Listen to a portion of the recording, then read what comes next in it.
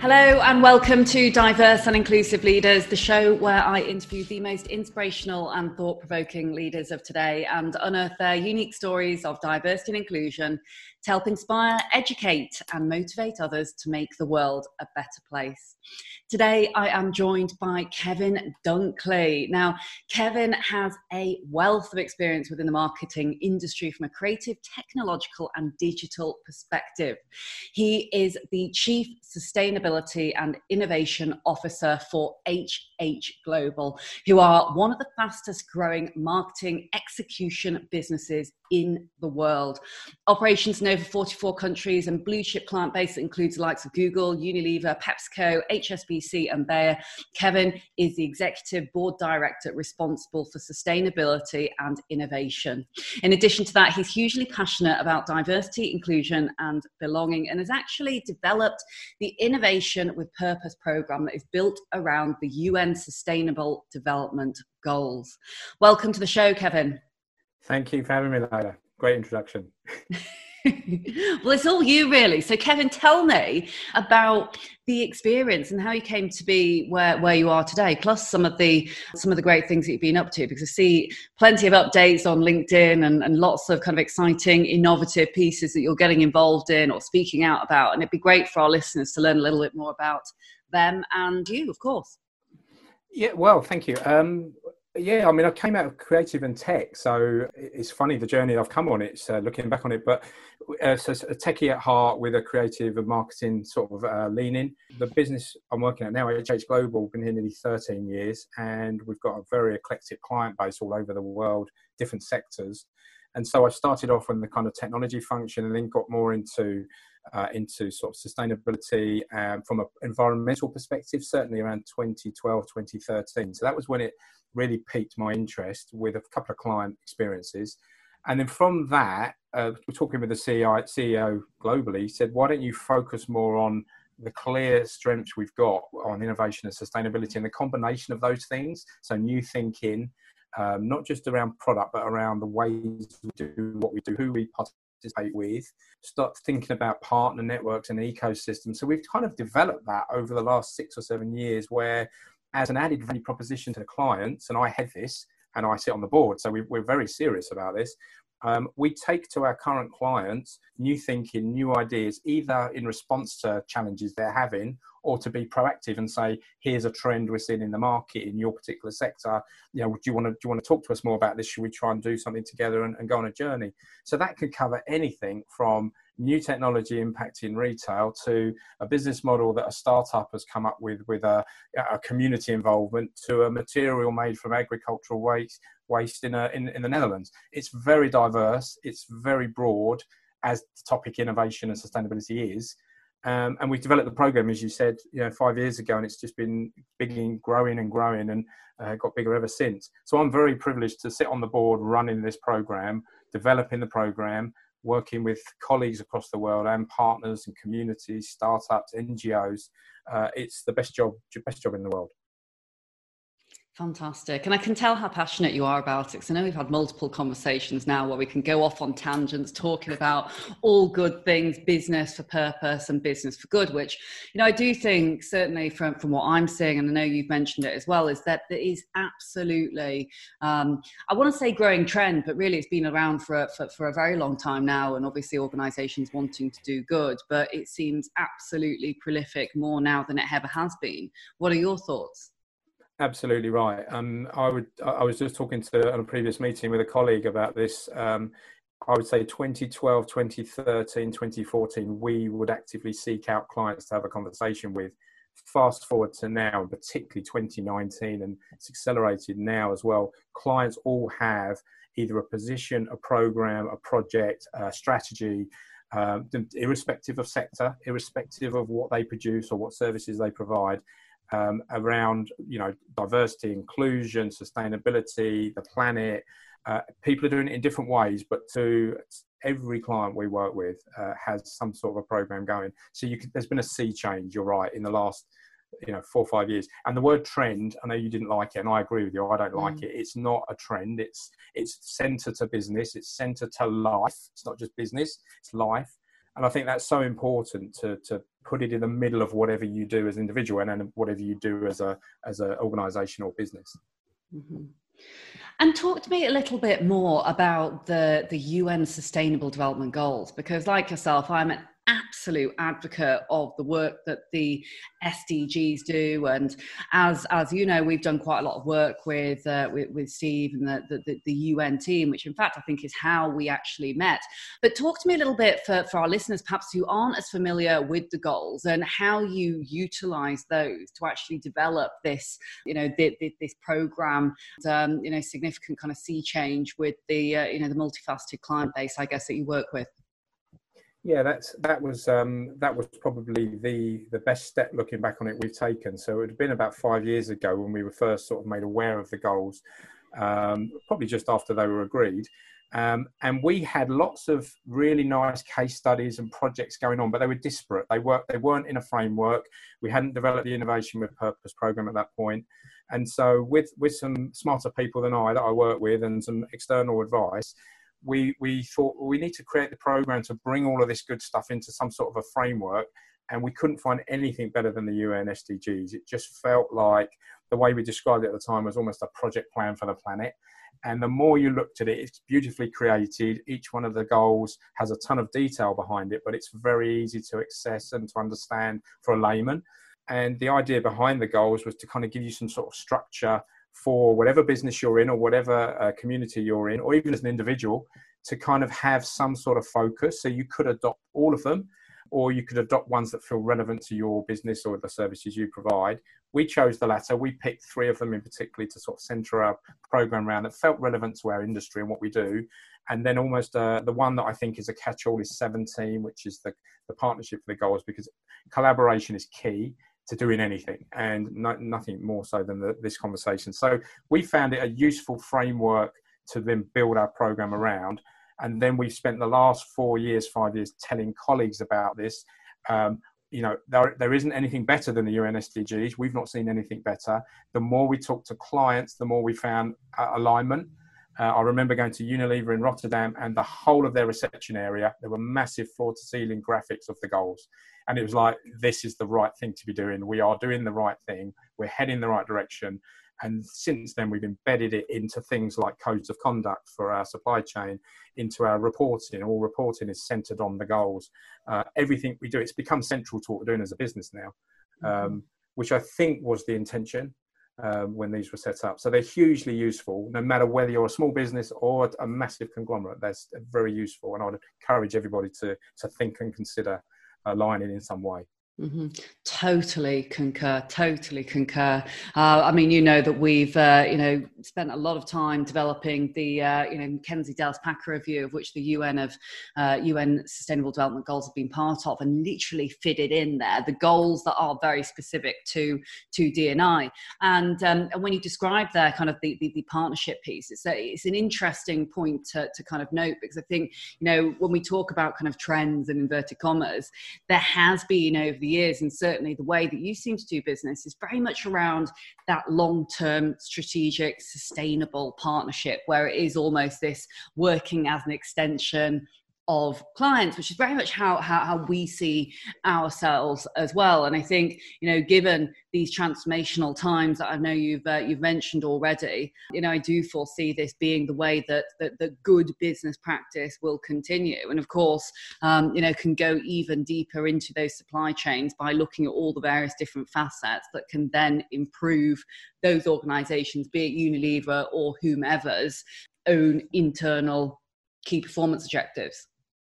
Yeah, and I think the thing that we've tried to do, and this is a personal passion, and I think it's shared by a lot of my colleagues, is I mentioned at the beginning, I did work for a startup many moons ago, so I understand that dynamic, and it's tough, and you've got limited funding, and you're a little guy or a little girl, and you don't know if you're going to be trading in 6 months. So that's a scary place to be, and I was there once, and I had a mortgage and children, so that's a really scary place to be. Fast forward to now, we've developed a kind of partner network, an ecosystem, probably 20 to 25 startups from across the world doing different things. They're not all doing cutting edge technology and all just come out of college. These are different sort of mature startup partners. And there's something really rewarding if you can help a smaller business have a platform with some of these massive brands. Clearly, there's a benefit for everyone if that works. So the smaller company could get a chance to showcase their products or services into a bigger platform. They can use that obviously commercially, and that clients, the big organizations, they have a real appetite for this because this is hard to do. So we almost kind of bridge that gap and say, look, we think like this. We want to give the smaller companies a platform and a chance. We're relevant. It's not random. It's got to be a relevant service or product for a client need. So we're trying to listen with one ear to what the clients are saying to us is a challenge to them, and trying to match that with what we're seeing in the market and what we've got in our ecosystem. And when you put them together and it works, it's beautiful because the small company wins, HS Global's done a good thing, and the client has a solution to a problem. So that's what we're striving to do. It's easy to say and it's hard to do. It takes effort, but it's really rewarding when it comes off. So that's what me and my team spend a lot of time doing, developing, nurturing, and even advising. We get asked sometimes to advise on some of the smaller businesses on best practice because we have exposure to some of these brands, and we're absolutely happy to do that as well. Mm-hmm. It is a beautiful ecosystem. You make it sound very, very simple, but I know the complexities involved in all of that must be astronomical. And I wonder what your thoughts are, because again, you know, like yourself, working with many different kind of global clients, we've seen that businesses, especially large businesses, are looking to the smaller guys and girls in order to look at, say, innovation and to develop diversity or, you know, sustainability. And again, I think that the lines between CSR, D&I and B all becoming ever more blurred as we start to kind of drive and develop forward, you know, with business. But how are they kind of impacting the supply chains, really? Because surely those smaller businesses that may be, you know, whether it be minority owned or whether it be, you know, businesses that have specific facets of, you know, inclusive, innovative skills, then ultimately able to actually develop and support larger organizations with meeting their objectives. I probably didn't describe that very well. You will do it more articulately than me, Kevin. I understand. Yeah, no, I mean, you're right as well. The big companies have, I think this happens as businesses scale. They lose they become clunkier, they become bigger, there's more red tape. It's just the way it works. And so there's been an appetite for a while for big corporates to either have their own kind of innovation function and bring in and even invest in some smaller businesses, more agile businesses. We don't do that. That's not part of our offering. We're trying to genuinely help solve a client problem, help a smaller company have a leg up and try and solve a problem. It's everybody wins, as I said. But what we're really seeing now, which I think is amazing, I might name a couple of the fantastic companies. There are businesses now, smaller businesses, that are springing up with exactly that thinking in mind. But I'll give you an example. There's a company called Good Loop, which is a wonderful lady called Amy Williams has spun up. She's come out of the advertising industry. The kind of premise being advertising isn't life or death. It isn't. But it's quite important to brands to move their products. So it is what it is. So she decided that she wanted to do advertising for good. This is digital advertising. Really impressed with what they do. So the way it manifests itself is if somebody sees an ad on a web page, for example, the brand will pay you in return for your 15 seconds of attention, and there'll be 2 or 3 good causes on the right-hand side of the ad. You select as a viewer which of those ads you want the brand to pay, and in return for that you'll watch their ad. So that kind of thinking is turning what can be quite an annoying thing, advertising popping up as you're trying to browse a web page, into a really good thing. And I think last week they just announced they've made £1 million of good cause donations off the back of this. So they haven't, the brand's advertising have. So that's a milestone for them. So they're a startup. We haven't figured out a way to work with them yet, but that doesn't become a barrier. If we see a company doing something cool, but it's not completely relevant to our business, we will still advocate, we will still be complimentary, we'll still promote them, because it might be somewhere else in our client's business in a piece of work that we don't do that there's a fit. And that's still good. So those kind of things you're seeing more and more. I'll give you one more example. We did a series for Lloyds Banking Group, which was fantastic, which was called the Inspiring Speakers series. And we brought in speakers to talk about mental health, a new immersive technology, loving your job and getting more fulfillment from work. So credit to them. They had a program. They just needed some content. And we brought in 4 or 5 speakers, actually, most of whom donated their fee to a good cause and didn't ask for any money. And one of them was a lady, Scarlett Montenero, who works for an advertising agency, but then spun up a startup charity in her own spare time. And this was aimed at the homeless. And it was called Kraken Cider, the name coming from the premise that if I give you money, you might spend it on crack and cider. So rather than do that, we will raise funds to give you hats, coats, warm weather clothing that will be distributed by the Salvation Army or Crisis. So you've got these wonderful people popping up, and those are just examples in London, who are people who are making change for good out of their current skill sets and using technology and smart, different thinking to deliver change. So we love that. And people like Tony's Chocolonely, who some of your audience will know, who are using chocolate as a vehicle to improve and reduce, the chocolate industry and slave labour and child labour in Africa. We're attracted to those kind of companies, even if there's not an obvious fit with our clients. We don't sell chocolate, but actually we have actually found a promotion, and 120,000 bars of chocolate went into one of our clients. So strange things can happen when you think like this and you make connections. So there's a big change in certainly in our industry for businesses for good, which is really good to see. Excellent. And talk to me a little bit about the Black mentorship, because I noticed of late that you'd become a mentor to Black Business, or MBB, which I think is another exceptional initiative to really fast forward, trying to bridge the gap between the inequalities within not only for Black people in the workplace and wider society, but also for other ethnic minorities. Yeah, that came out of the George Floyd. That's a personal thing that I'm doing, and it came out of the whole George Floyd thing, which was truly horrific. And it was like, well, what can I do? Because it might be a personal thing now. It may be that we'll do something a bit bigger as I understand more about this in the business. But why don't I just put my hand up from a colleague who said I'm doing this. They're looking for 1,000 people to mentor a young Black business in the UK. It's a UK only initiative at the moment. And I thought, well, there's something I can actually do rather than sit there and say, this is terrible. We all think that, but what can I do? So the process is that you'll be matched with a business. If you don't specify, it can be any kind of business with any kind of service or product. And you commit to mentoring the founder or the founders with advice. Mentoring's a two-way thing as well. So I'm aiming to help, and I'm hoping I'll learn, because I'm not Black, so how can I truly understand the challenges? And so this is a good way of having more insight and actually trying to help. And we have I personally have a very big network. If there's anything I can do to help a business, then I will. It's tough out there at the minute. It's always been tough. It's tough at the moment generally. If you're a Black business, you've got those extra barriers to overcome as well. And so, yeah, I've not started properly on it yet, Layla. I've been matched with a business. We've got to have the first mentoring session. So maybe next time we talk, I can tell you what the experience was like, but I can only see positive coming from it. But the point is you've done something, Kevin. And what I really love about when we have our various chats is the fact that you are so incredibly down to earth, straight down the line, humble in your approach, and will put your hands up and say, hey, I want to learn more about this. And I think, I know we touch on George Floyd here, which is obviously absolutely terrible. And obviously, many of the events that have happened close to home as well.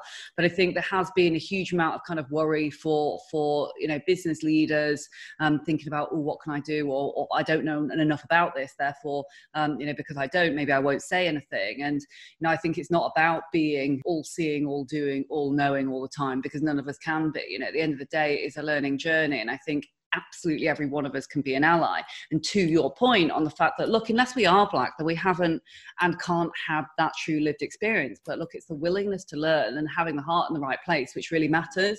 And sorry, I just, not to go on too much here about this, but you see a lot of businesses kind of saying, hey, we'd love to get involved in kind of D&I or sustainability or whatever it might be, but just don't know whether we're good enough yet to be kind of talking about it. And it's, and I always try and reassure them as best as I can, because I know the heart is in the right place. But I also think it's so important that we have business leaders like yourself who are doing a fantastic job, absolutely fantastic job, but also very honest and very humble and willing to say, look, I don't know enough about this and I want to learn, because everyone's at a different phase of the journey. And it's not about being the best or kind of only talking out when we've got a whole load of stuff to show to people. It's about the willingness to want to learn.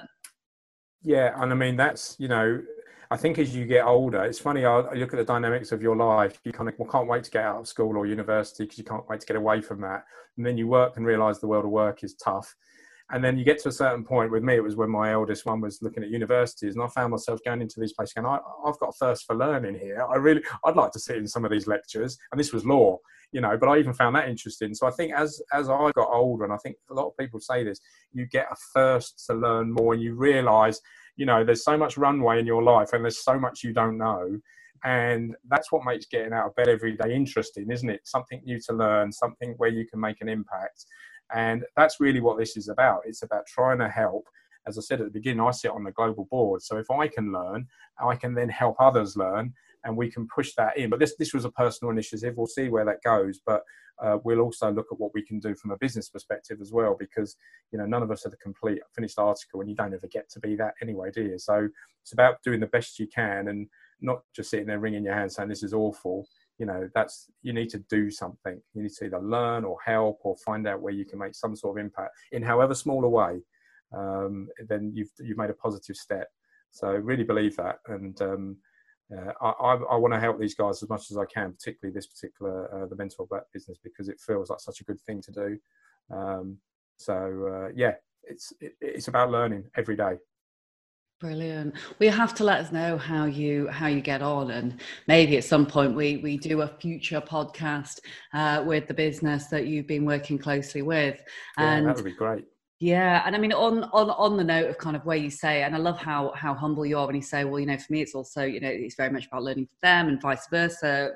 Mentoring, or reverse mentoring, as we often call it, is, it's massively a two-way street. Some of the best case studies I have seen have been, literally graduates, young, bright, hungry graduates or youth coming into an organization with all these ideas, being paired up with, top chairman, C-suite individuals within the organization, completely different generations, but so much to learn and be inspired by from each other. And I think it also helps massively kind of break down any of those barriers, where once maybe 10, 20 more so years ago, where there were these white ivory towers of sitting in the corner, or the virtual corner desk as it would be now, there seems to be a lot more freedom of speech and openness and willingness to be able to pick up the phone, speak to seniors, and feels more of a level playing field, if that makes sense. So I try to be as accessible as I can within our business, because we're 44 countries, different time zones, different cultures, even languages. And so to be accessible is hard. You make more work for yourself. But I almost describe myself as a digital signpost sometimes, where if someone in the business who's new particularly doesn't know where to go to get some information, or who they should be talking about a particular topic, then probably, having been here for a long time, I'll probably know where to send them. And so that's quite good to get to know people, but also you get to see people at different levels and different, especially when you're new in a company as well. You need someone to kind of reassure you and help you. It's daunting, isn't it?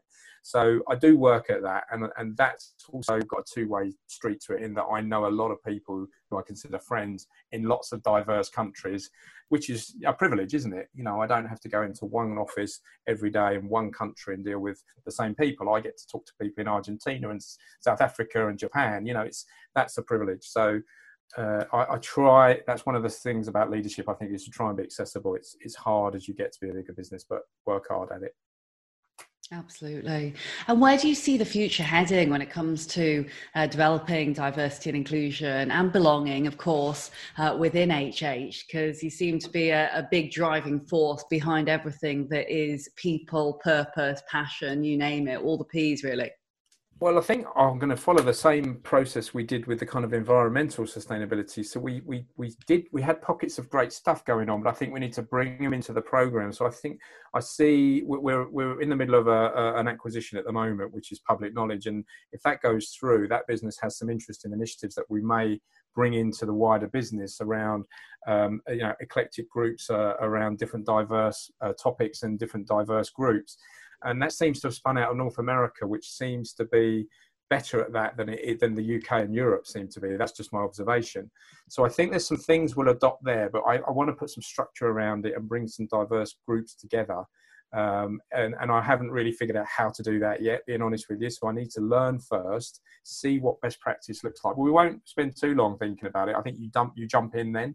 There's nothing wrong with making the odd misstep. It's better to get going. Our industry, particularly in North America, has been focused more on the supply chain. So there are in marketing procurement, there are diverse spend programs which are quite mature. These are sort of 7, 8, 10 years in existence, where big responsible brands, the one that brought us into this years ago was Johnson & Johnson, will mandate that of their $10 million of spend, for example, 5 million has to go to what they determine is a diverse company.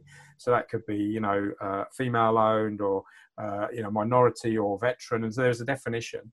And we've been doing that for a number of years with clients, but only in North America. It doesn't seem to have penetrated Europe. It doesn't seem to have got to Asia, which is really peculiar. So I wonder if that's going to happen in supply chain, but also within the business.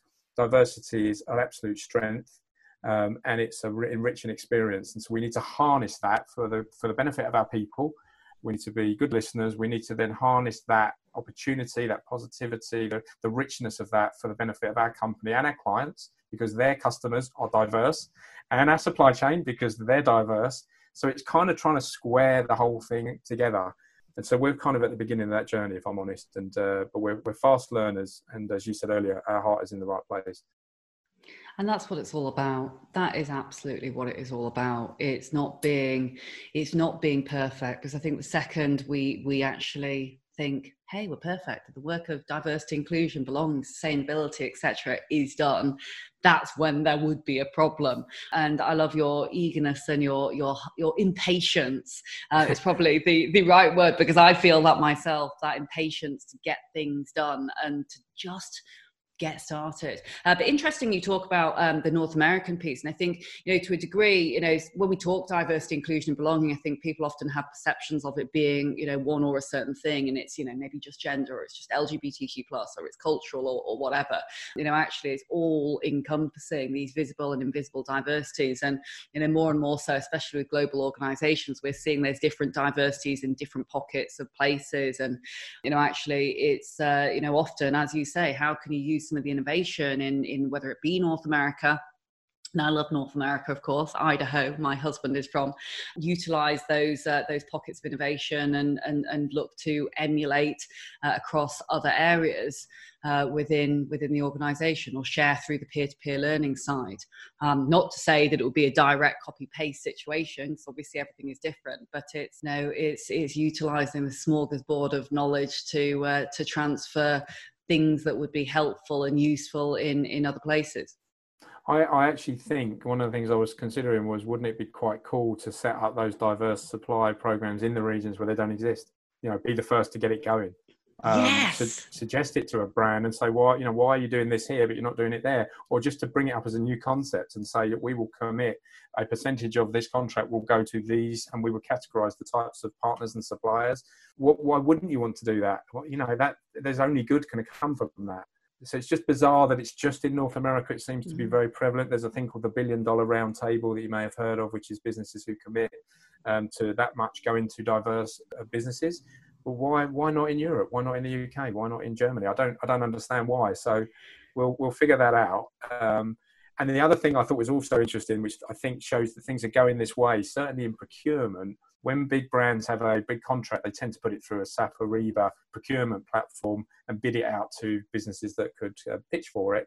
And we're starting to see there's a company called GiveWith, and I love this idea, where they will say to the brand, say it's a $10 million contract, they will say, carve out a piece of that 10 million, say 5%, something like that, and that has to be going to a good cause, or a charitable cause, or a business for good. So you're actually making your suppliers bid for the work, but part of the commitment of winning the business is you will work on this particular project and will generate savings or funds to actually channel that money into that project. So I think procurement, which has had an interesting reputation over the years, is really coming of age now. They're looking at things like this, and procurement's also actually starting to have sustainability and diversity coming into their wheelhouse as well, which is really pleasing to see, because these are the people who are making the decisions on the big contracts and where business goes.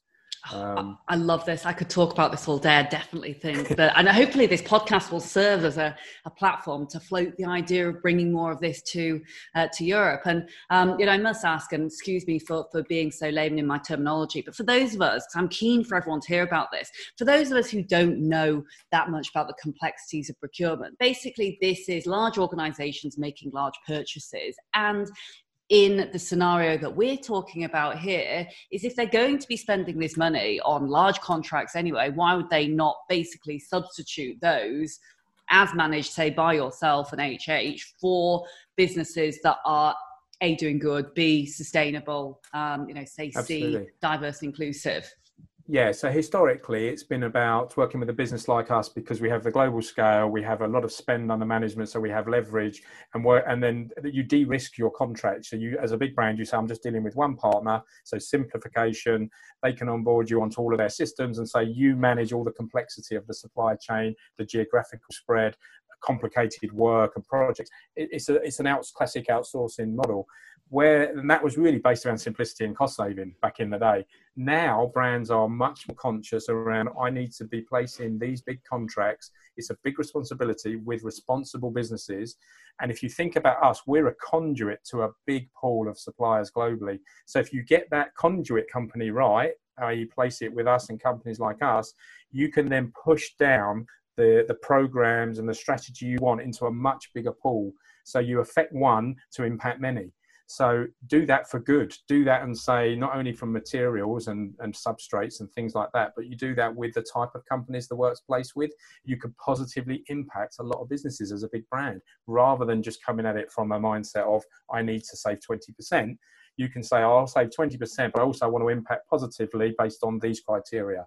And that, there's an awful lot of power in procurement's hands. And pleasingly, companies such as Bayer, who are absolute leaders in this, are really putting this at the front and centre of their sustainable strategies, and procurement are owning it. It's not marginalised with a sustainability director. It's not over here with marketing. It's with procurement, the people with the power to place the business.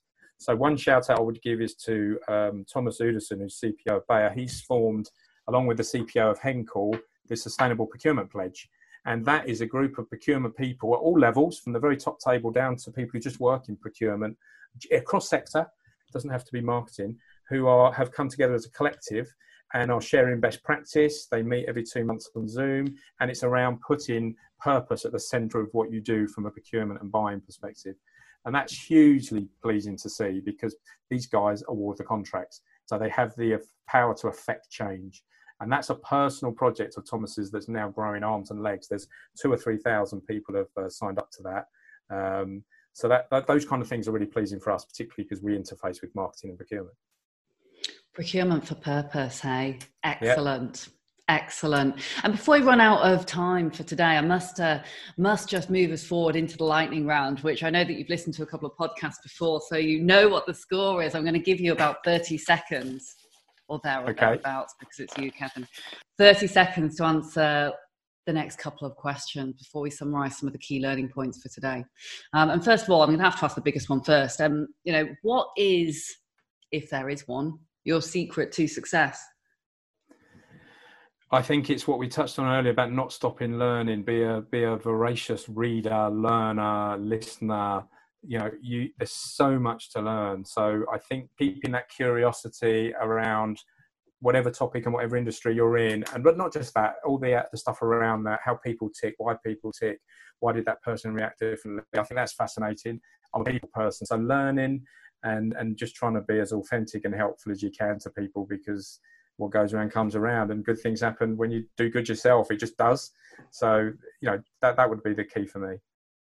And talking of authenticity, what is authentic leadership to you? Well, it might be controversial, this, but I think it's about being the same you wherever you are. So I've noticed in business, particularly, not just business, but you notice it in business, people have a different persona when they go through that office door or even come on that Zoom. And I personally don't subscribe to that. I think clearly you have to be professional when you're doing what you do for a living, but that doesn't mean that the rest of your personality has to disappear. It doesn't mean you can't smile. It doesn't mean you can't be authentic. It doesn't mean you can't help someone or tell a joke or just have a little bit of fun. So it's about being the same you, whether you're inside of work or outside of work, which I know some people may not subscribe to, but that's what I try and do.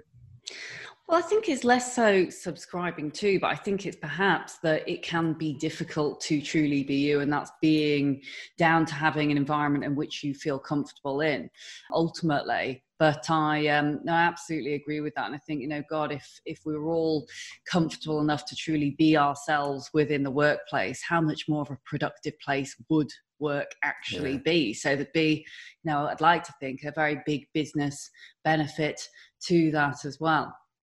Yeah, I agree with you 100%. Yeah, and if you're in a big corporate and in a bit top of a tower block somewhere in a big city, it's harder.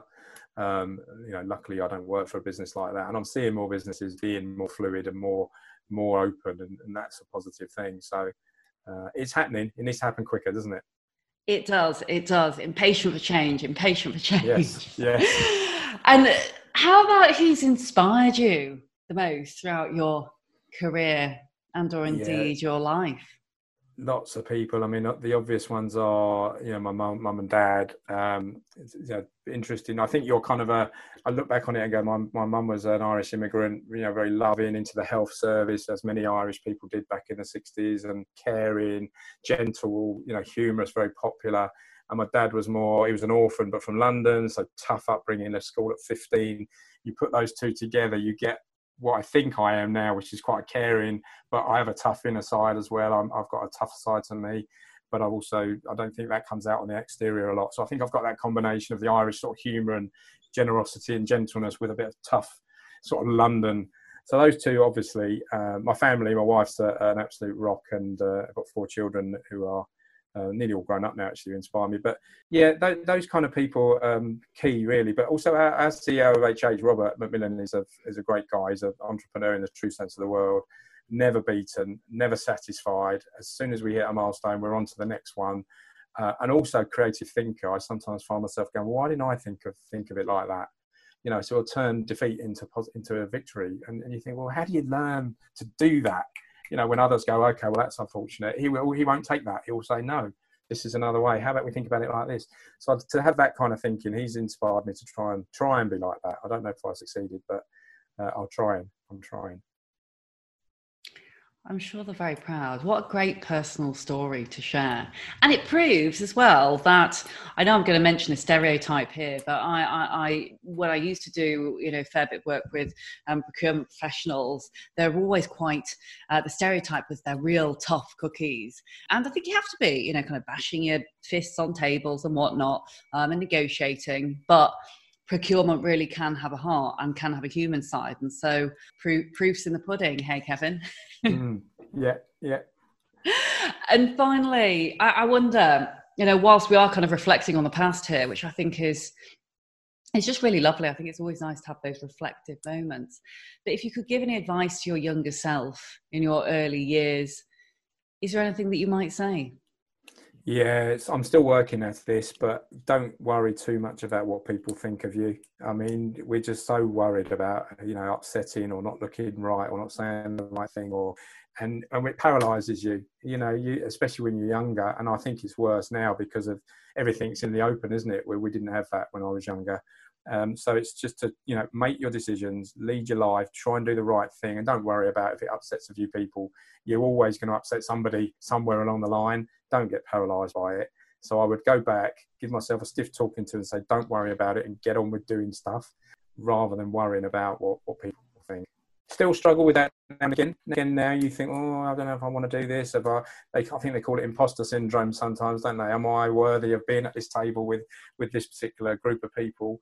And then you always come out the other side going, actually, they're just people and they're no smarter than me. They've just got a category expertise, but are they better people? No. We're all... So you have to kind of work at this. I'd love to be one of those people who just doesn't care. But then I guess there's a fine line between that and recklessness. You don't want to be that. What lovely, inspiring words to finish the podcast, Kevin. I love that. I love how humble you are. I think more leaders can be like this and to be willingness to... I think it's actually one of the most courageous things for leaders to show vulnerability. And I think it is one of the things that makes actually the biggest difference, not only to, others, employees and partners and businesses that we work with, but, just to really feel that we also, we're just people, and actually, even though we might look at seniors and think they know far much more than we do, well, no, actually, you can be in the most senior position ever, on the board, on the C-suite, having been in it for 20, 30 odd years, like yourself, and still actually have got the odd little bit of imposter syndrome. And so I think that actually encourages a lot of people who perhaps are climbing those corporate ladders thinking, wow, everyone must have almost been born like this and know all of this from day dot, because it's not true. No, you have to learn every day, don't you? Try and learn something every day, associate with smart people, take what you can from each of them, each bit of advice you think, take a nugget from everybody you come across. Everybody's got something, haven't they, that's of value. So, and then turn it into the best you can. Kevin, thank you so much for joining me today. You've been an absolute superstar. Thank you for having me. It's been good fun talking. It has been real fun, and I know that we will do it again. As always, I'll keep my summary short, because I think there's just so many great things that we covered in particular at the end. But we will put all of the key learning points from this episode into the show notes for the end of today's show. So don't worry if you did miss anything at all from the podcast with Kevin today. Very quickly, I would say the key pieces that stood out for me were absolutely being human, doing your best to be yourself. Life is an ever-long learning journey, and each of us, however small or however big, which is a lot in Kevin's case, is impacting many different things, we can all make a significant difference, and we can all change the world of business and wider society for the better. Particularly loved the innovation pieces around procurement. So if you are a large organization or indeed a small organization, I would encourage you to get in touch with Kevin, because I think he is a bit of a fountain of knowledge, all seeing, all knowing, and will always come up with an innovative idea for something. But some great actionable points I think people can take away, because whether you are small, actually opportunities to work with larger businesses with your innovative differences and to be kind of hungry, driven, capable, is not out of the realms of reach to be able to work with large organizations, especially when you are passionate about doing things for good. But likewise, as a large organization, so many great things that you can do to really impact the supply chain, to really look at organizations that ultimately will help you achieve your wider objectives at the same time, and also do business for good. So thank you again very much, Kevin, for joining us today. You can catch up online, of course, and download the podcast on all of your favourite podcast apps, whether it be Apple or Spotify. You can visit us at www.dialglobal.org/podcast. And as always, we'll look forward to seeing you again next week. My name is Layla Mackenzie Dallas, and you've been listening to the Diverse and Inclusive Leaders podcast today with Kevin Dunckley from HH Global.